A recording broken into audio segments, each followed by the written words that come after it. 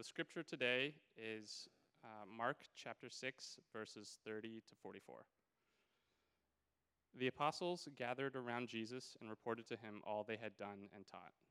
Then, because so many people were coming and going that they did not even have a chance to eat, he said to them, "Come with me by yourselves to a quiet place and get some rest." So they went away by themselves in a boat to a solitary place. But many who saw them leaving recognized them and ran on foot from all the towns and got there ahead of them. When Jesus landed and saw a large crowd, he had compassion on them because they were like sheep without a shepherd. So he began teaching them many things. By this time it was late in the day, so his disciples came to him. "This is a remote place," they said. "It is already very late. Send the people away so they can go to the surrounding countryside and villages and buy themselves something to eat." But he answered, "You give them something to eat." They said to him, "That would take more than half a year's wages. Are we to go and spend that much on bread and give it to them to eat?" "How many loaves do you have?" he asked. "Go and see." When they found out, they said, 5, and 2 fish. Then Jesus directed them to have all the people sit down in groups on the green grass. So they sat down in groups of hundreds and 50s. Taking the 5 loaves and the 2 fish and looking up to heaven, he gave thanks and broke the loaves.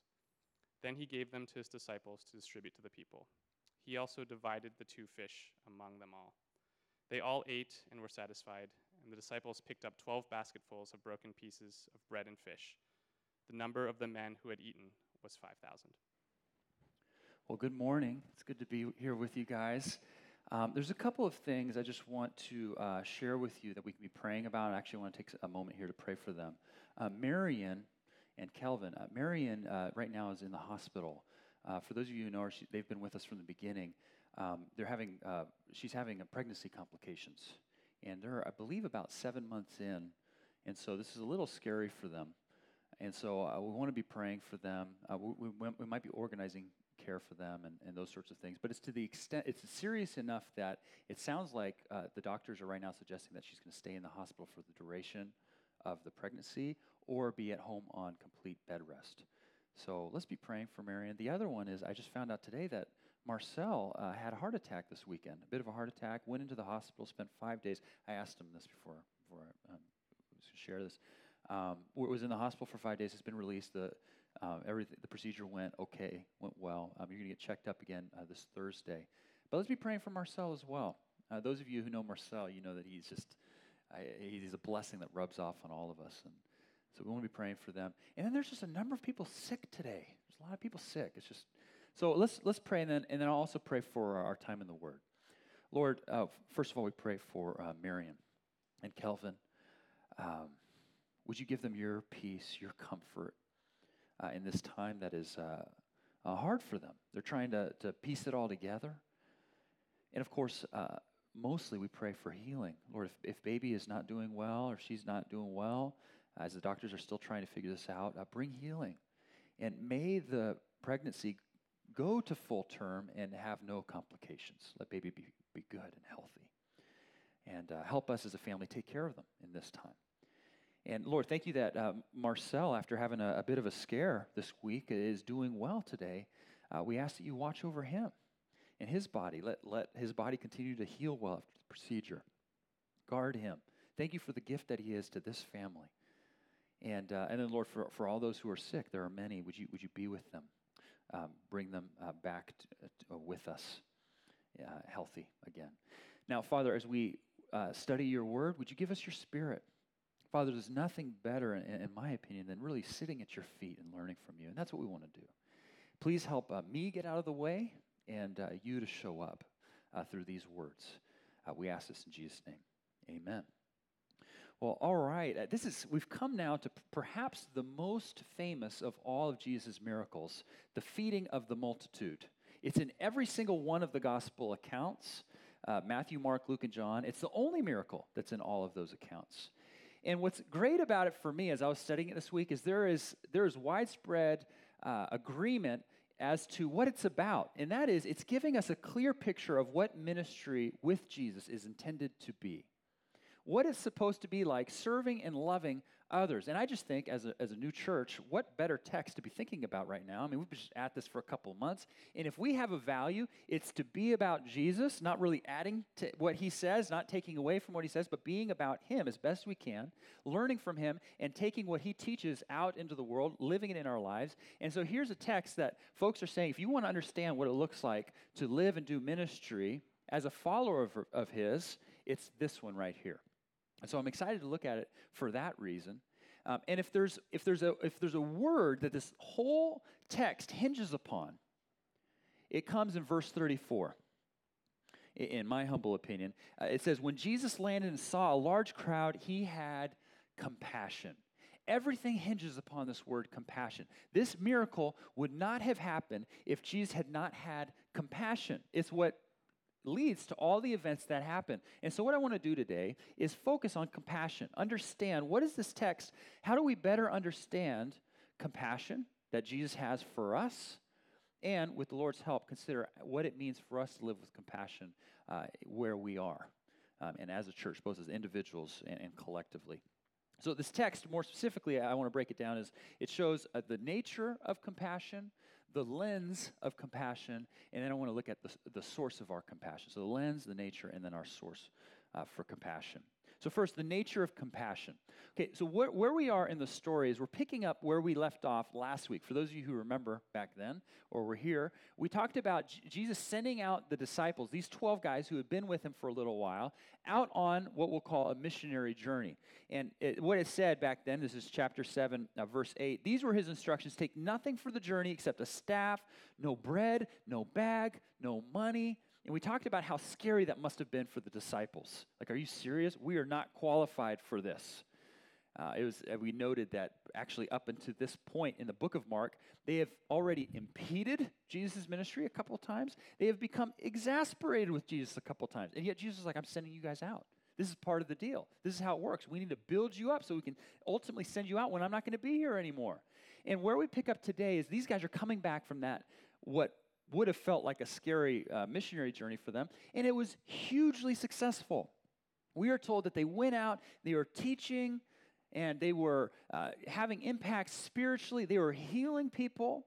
And so verse 30, right here, the very first verse we're looking at, chapter 6, the apostles gathered around Jesus and reported to him all that they had done and taught. And we have to figure that this would have been really exciting time.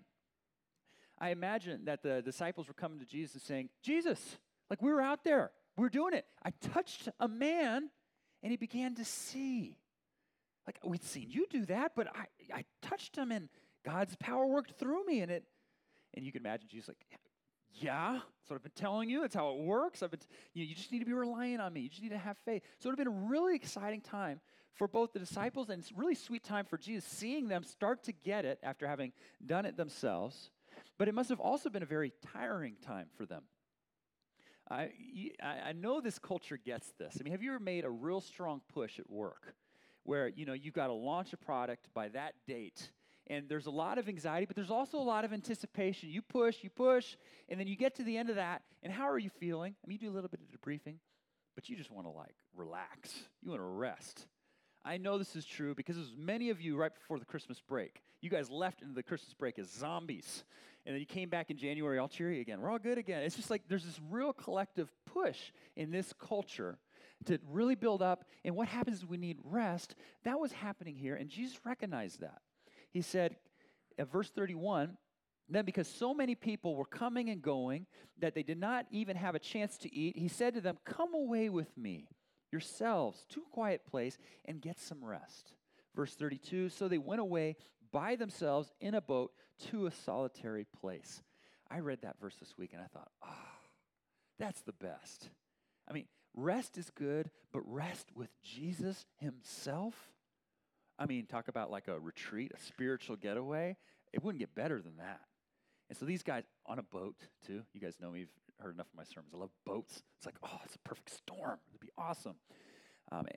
So real quickly, before we keep moving, rest is good. We need rest. We're built for rest, actually.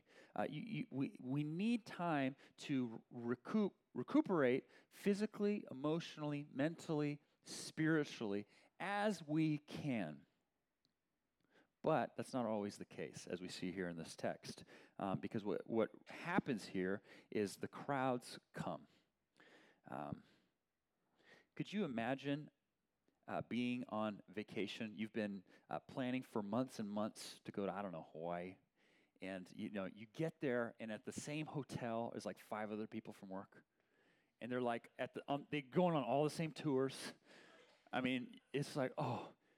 Here they are, they went away, and they're on this boat. Jesus has them going away on this boat, and, there's no speedboats back then, so they're just kind of cruising along. And here's all these folks catching up with them. They spot where they're going to land their boat, and they're just like, okay, God, we want more of Jesus.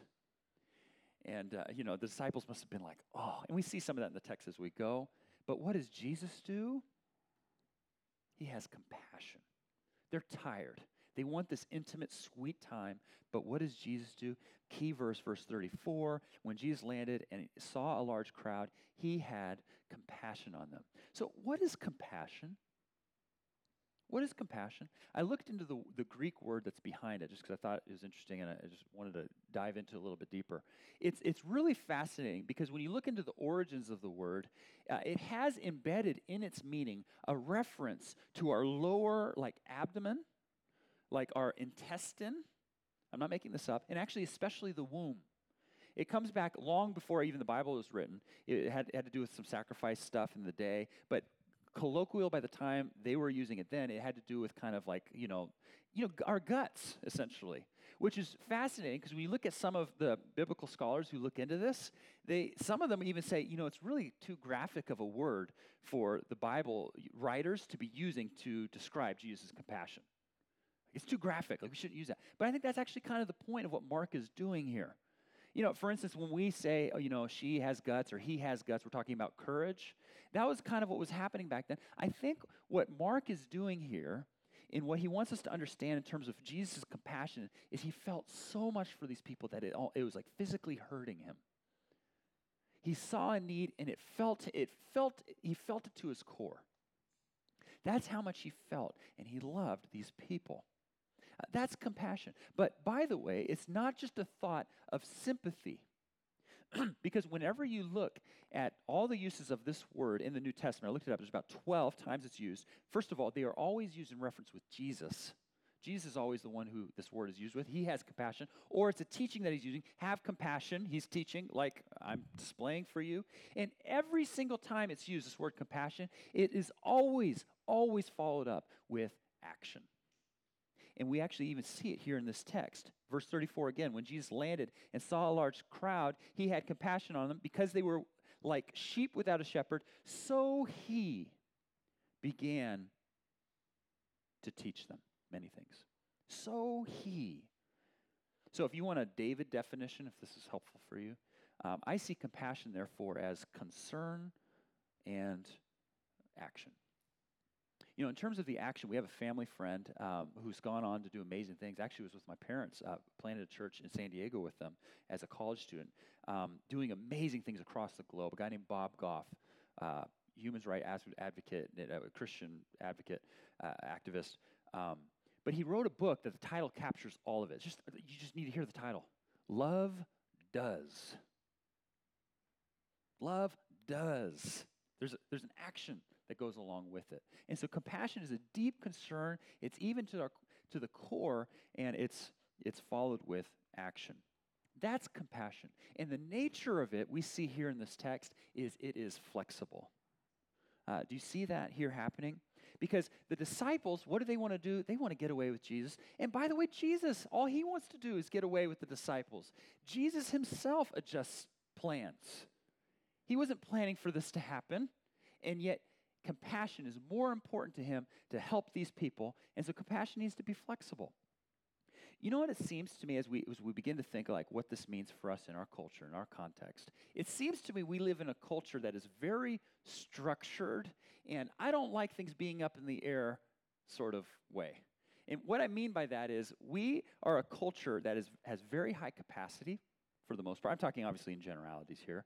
It was very high capacity, very focused, very efficient. We get a lot done with very little in a very short amount of time in this culture. But deviations from the plan, distractions, interruptions from that, that's a little bit harder for us. Those of you guys who are Myers-Briggs folks, the personality test, I think we're more of a J. Like we want things structured. We want to know what the plan is, as opposed to, hey, we'll just see what happens today. And so I want to ask you, and maybe this is not you, maybe it is, how do you do with interruptions? How do you do when things are happening around you that maybe people need care? Do you even see it? Do you even notice it? Compassion is flexible, and compassion should be more important than what is comfortable for us at the time. Now, real quickly, does this mean we just need to always jam, and there's never going to be time for rest? No, this is a unique situation. But the point here, I think Jesus is showing us, is that we do need to be available and open to, even if it's not our first inclination, to care and love for others, to see it. Compassion is flexible. To brag on my wife a little bit for a second, and there's a number of you in the room who are like this. It's amazing to me. Just such high capacity, such high level of efficiency. Cindy can just get things done, just ridiculous. Okay, she's embarrassed I'm using this. But one of the things that amazes me is that she's never, and she just gets in the zone. I got to get things done. But she's never in the place where she's not checking up on people, especially when they're hurting or in trouble, sending a text, organizing care. There's a number of you like this here, and it's just, I've grown to appreciate it more and more because I'm not anywhere near having that ability. And yet I know for folks like that, interruptions are especially not your natural inclination. Knocking things out is, and to see you stop and focus and have compassion and care and love, even while, man, I got to get this stuff done. It's amazing to me. Now, some others of you might be thinking, well, David, that's actually a couple steps ahead of me. I'm actually, if I really think about this, it's hard for me to have compassion to begin with. That's just where I'm at right now. Maybe it's a season of life. Maybe it's just in general. How do I have compassion? Well, I think what this text shows us is, number one, you would actually be in really good company if this is you. Why? Because this is the disciples. They're not having the most compassion here. It's Jesus' compassion. And by the way, it's a long time before they become compassionate people. In 2 chapters, Mark 8, we're going to see the feeding of the 4,000. That's what it's called. Today's the feeding of the 5,000. The feeding of the 4,000 is almost word for word, verbatim, the exact same situation. The disciples not getting it. Jesus, send them away. We need to give the same thing. These guys don't have compassion necessarily the way you'd think they would, but by the end of their lives, by the time they're writing parts of the New Testament, writing letters to the church, they are actually, all of them, minus one, being martyred because of their compassion for others. So you'd be in good company if that's you. And what I would say, too, is what this passage shows us is spend time with compassionate people. For starters, of course, Jesus. It doesn't get better. Spend time, because compassion is contagious. Jesus is modeling for them compassion. How do they ultimately end up being compassionate? It's because they spent time with Jesus, the compassionate one. And a very easy way to do that, so spending time with Jesus, spending time with community, people who are compassionate. I can point to things this last fall community group season that we had, for me personally, in my life, that because of this group that we were spending time reading the Word, doing things together, that I can say, oh man, I became more compassionate because of these folks in the group and because of studying this. So there's an application point. We're getting ready to start studies. That's a way. Compassion is contagious. It's flexible. Number 2 we want to look at here, though, is the lens of compassion. What we've seen is Jesus has compassion. He began to teach them. And then I want to read from verses 35 through 38. By this time, it was late in the day, so Jesus' disciples came to him. This is a remote place, they said, and it's already very late. Send the people away so that they can go to the surrounding countryside and villages and buy themselves something to eat. But Jesus answered, you give them something to eat. They said to him, that would take more than a half a year's wages. Are we to go and spend that much money on bread and give it to them to eat? How many loaves do you have? He asked. Go and see. I just love this about Jesus. Because what is he doing here?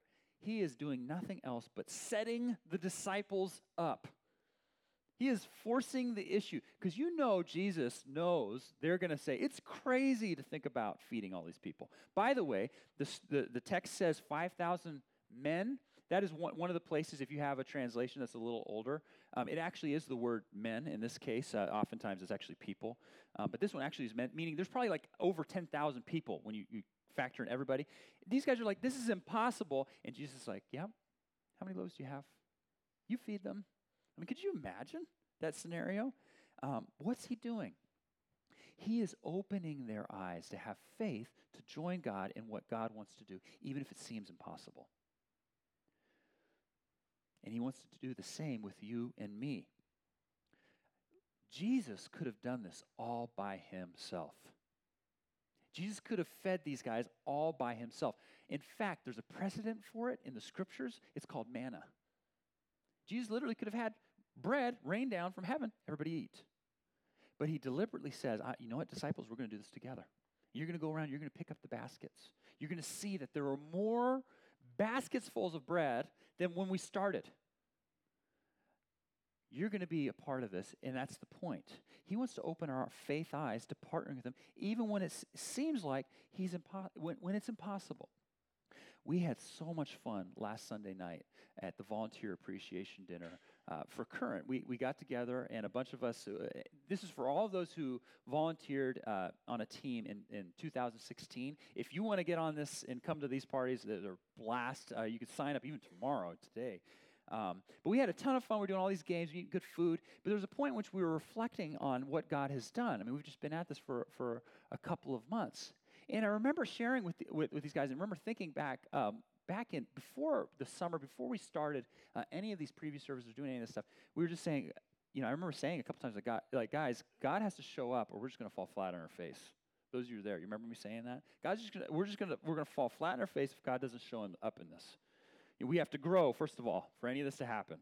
We need to find a quote, affordable place in Mountain View, let alone available, all those sorts of things. And here we are, God's just moving. Faith decisions. I remember we were sharing, at one point we were doing a prayer meeting. I shared this with the volunteer team. We were doing a prayer meeting, and one of the gals prayed, and God, would we see people put their faith in Christ this year? And I remember thinking, yes, amen. God, help my unbelief in that. Because that's a big miracle to think about. And yet, by God's grace, it's not about numbers here. We've seen about 10 people put their faith in the Lord since starting this thing. Which, did this happen? Is this happening because we have a good strategy? We have a strategy, but no, it is not. It is happening because God is choosing to work, and we get the privilege to partner with him in it. It's happening because a few people and a growing team of people have said, yeah, we sense that God might be doing something here. Let's go out and love. That's this ministry here. It's really God doing the impossible in a place that a lot of people articulate and say it's impossible to do because of his goodness, his kindness. And so he wants to partner with you and me and opening our eyes to what he can and wants to do through us, even if it seems impossible. So what does this look like in your life? It could any number of ways. I mean, for starters, I'd be remiss not to say there's opportunities here to serve at Current. I mean, you could join a team and start. By the way, it's a blast. When we do set up and tear down time, maybe my favorite time of the week is Sunday mornings, just hanging out and having awesome conversations with people as we're like setting this up and making this happen. The kids group back there, I went back there and they're having a blast hanging out with the kids. I even asked the question, they're like playing this really fun game. I'm like, who's having more fun here, the kids or like the teachers? It's awesome. But you get to invest in kids' lives and the next generation, their faith.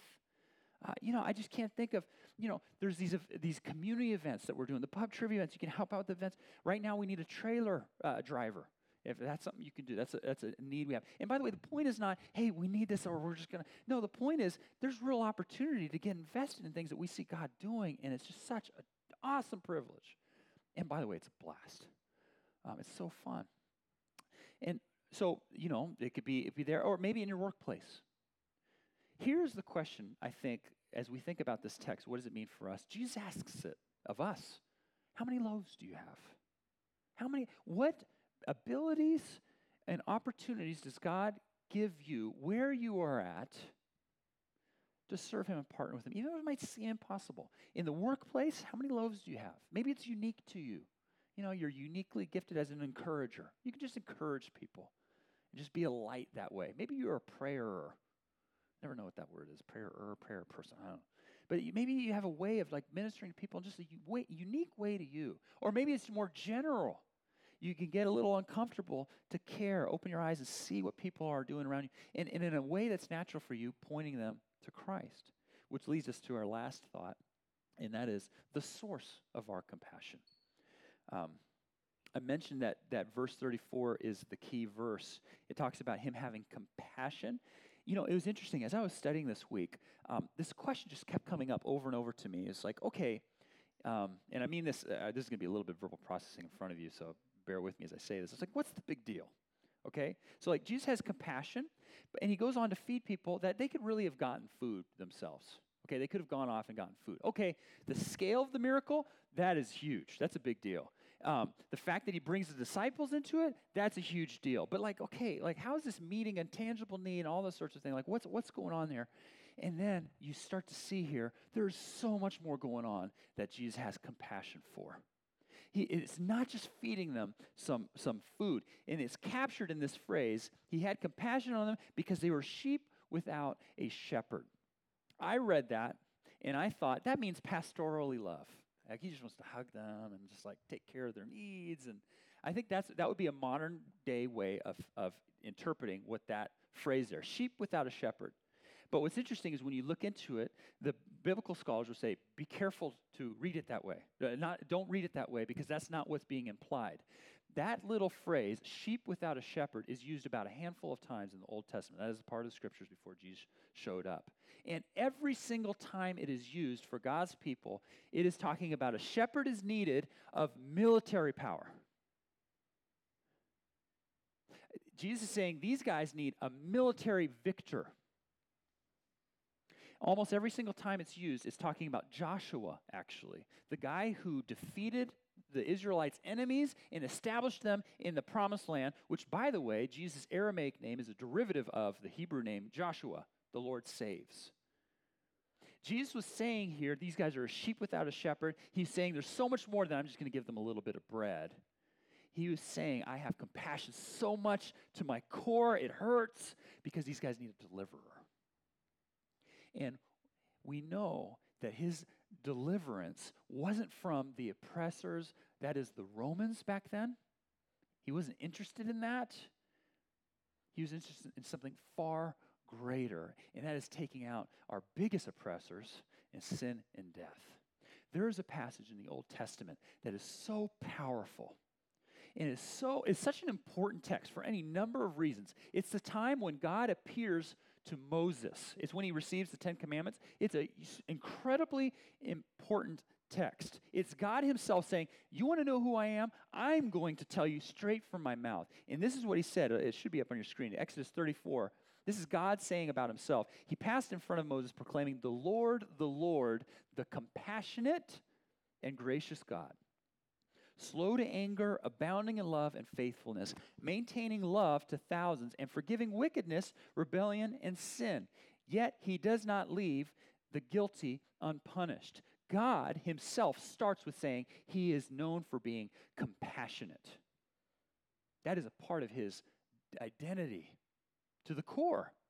And yet he is also just. He won't leave the guilty unpunished. And we are all guilty. We know this. We are all guilty with sin in our lives, the wrongdoings. And Jesus on the cross dealt with both of those things. He had compassion and he had deliverance while being perfectly just. And we see that in a sheep without a shepherd. If we could put this text up, it's amazing to me what we see here, how Mark 6, verses 41, 42 follow another text that should be pretty familiar. Perhaps it's familiar with you. This is the text we're reading, the feeding of the 5,000. Taking the loaves and looking up to heaven, he gave thanks and broke the loaves. Then he gave them to his disciples to distribute to the people. They all ate and were satisfied. A few chapters later, the night Jesus would be betrayed, arrested, and ultimately taken to the cross, the Last Supper, he said, while they were eating, Jesus took bread, and when he had given thanks, he broke it and gave it to his disciples, saying, take it, this is my body. This feeding of the 5,000 is a foretaste, the sheep without a shepherd, to the gospel. The reason why Jesus had gut-wrenching compassion is the gospel's on the cross. Jesus offered not just bread that we could eat here and now, he offered the bread of life, that is himself. That we could not just eat and be satisfied at the end of verse 42, but that we can eat and be eternally satisfied. That is the gospel. That is Jesus. That is his compassion for us. And I love how verse 42 ends. Verse 41 ends. Then he gave them to his disciples to distribute to the people. My translation says, set before the people. That is the ministry of the church. Why are we motivated to compassion? It is not because it makes us feel good. Which, by the way, I did a little quick search on Google this week. You look up compassion, and there's a lot out there. Do compassion because it makes you feel good. Why are we compassionate? Why are we moved to compassion? It's not just because it's a good thing to do. We are moved to compassion because God first loved us, and he gave his son as a ransom. And where does compassion happen? Does it happen over there where we know there's a big need, there's great need? That's true. But what this text is showing is that it happens right where you are, with what you have. Now.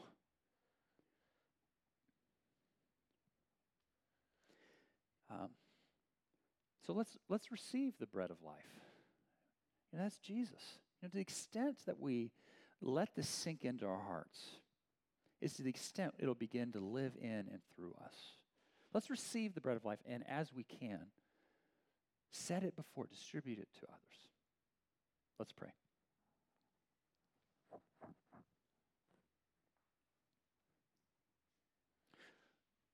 Lord Jesus, we love you because this compassion that you had for the multitude then is the same compassion you have for us today. One of gut-wrenching hurt that we need a deliverer, a savior.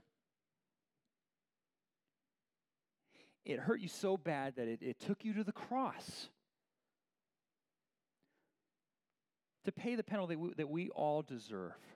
And so we love you. And I want to give an opportunity, if you're here today and you have not received the bread of life, if you've not put your faith in Jesus, you can do that today.